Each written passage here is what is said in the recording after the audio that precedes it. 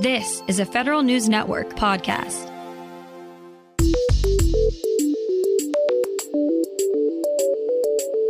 Coming up on today's Federal Newscast, President Biden names his former Labor Secretary to the Postal Service Board of Governors. The Social Security Administration is getting a new technology leader. And Congress helps DoD contractors slip the grip of new greenhouse gas reporting regulations. Those stories and more in today's Federal Newscast.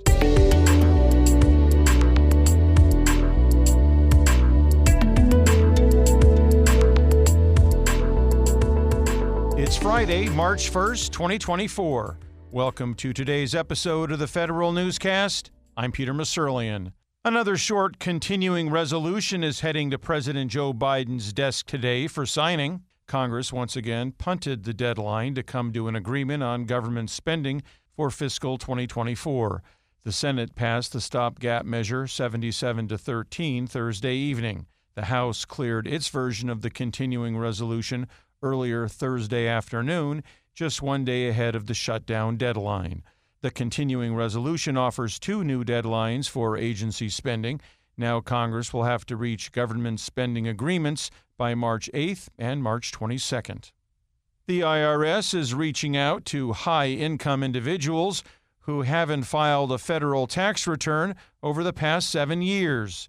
Federal News Network's Jory Heckman has more. The IRS is mailing notices to 125,000 high-income individuals who haven't filed a federal income tax return since 2017. The agency will start sending those notices this week. IRS Commissioner Danny Werfel says the IRS non-filer program has only run sporadically since 2016 because of severe budget cuts and staff limitations. But he says it's been revitalized using multi-year funding from the Inflation Reduction Act. If someone hasn't filed a tax return, this is the time to make it right. Jory Heckman, Federal News Network. The Social Security Administration is getting a new technology leader. Federal News Network's Jason Miller has the details. Marcela Escobar-Alava is the new Chief Information Officer at the Social Security Administration. She'll join the agency March 4th. Escobar-Alava comes to SSA from the White House, where she was the Special Assistant to the President and Chief of Enterprise Applications for the last 10 months, and previously was the White House's Deputy Director of Technology for the last 3 years. SSA Commissioner Martin O'Malley says Escobar-Alava brings a wealth of experience in successfully building highly engaged, transformative, and agile and innovative organizations. She replaces Sean Brune, who had been CIO for more than 3 years. Jason Miller, Federal News Network. The Office of Personnel Management has already started preparing for the Federal Employees Health Benefits Program for 2025. And as Federal News Network's Drew Friedman reports, this year's open season will be pretty different. That's because OPM is nearing the launch of a new healthcare program designed specifically for Postal Service employees. OPM is now outlining its expectations for health carriers ahead of the program's launch in 2025. One major healthcare difference for feds next year will be Medicare Part D, which provides prescription drug coverage. Federal healthcare experts are predicting a surge in Medicare Part D plans through both FEHB and the new program for postal workers. Any carrier in FEHB that wants to offer plans in the postal program must submit their proposals to OPM by May 31st. Drew Friedman, Federal News Network. A program to develop satellites that can track moving targets on the ground might enter the engineering and manufacturing development phase soon. Federal News Network's Anastasia Obis has more. A space ground tracking program will reach a key milestone this month. A project to develop radar satellites capable of tracking moving targets on the ground in near real time is expected to complete its Milestone B review by the end of March. It will allow the program to begin its engineering and manufacturing development phase. The Space Force and National Reconnaissance Office won't be able to continue working on the program this year if Congress doesn't pass the fiscal 2024 budget. Anastasia Obis, Federal News Network.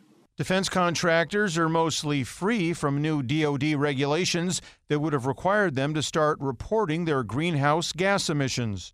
For more than a year, the Defense Department has been working on a proposed rule that would have required its larger vendors to start publicly disclosing their emissions.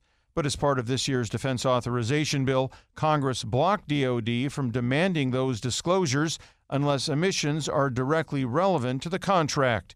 DoD published guidance this week to make sure contracting officers don't take those disclosures into consideration when they make contract awards. The Senate has confirmed April Joy Erickson as Assistant Secretary of Defense for Science and Technology. Erickson will be in charge of a wide range of programs, including the Small Business Innovation Research and Small Business Technology Transfer Programs, Manufacturing Technology, DoD Laboratories, and STEM programs. During her confirmation hearing, Erickson pledged to reduce barriers to entry for small businesses. She'll report directly to Undersecretary of Defense for Research and Engineering, Heidi Shue.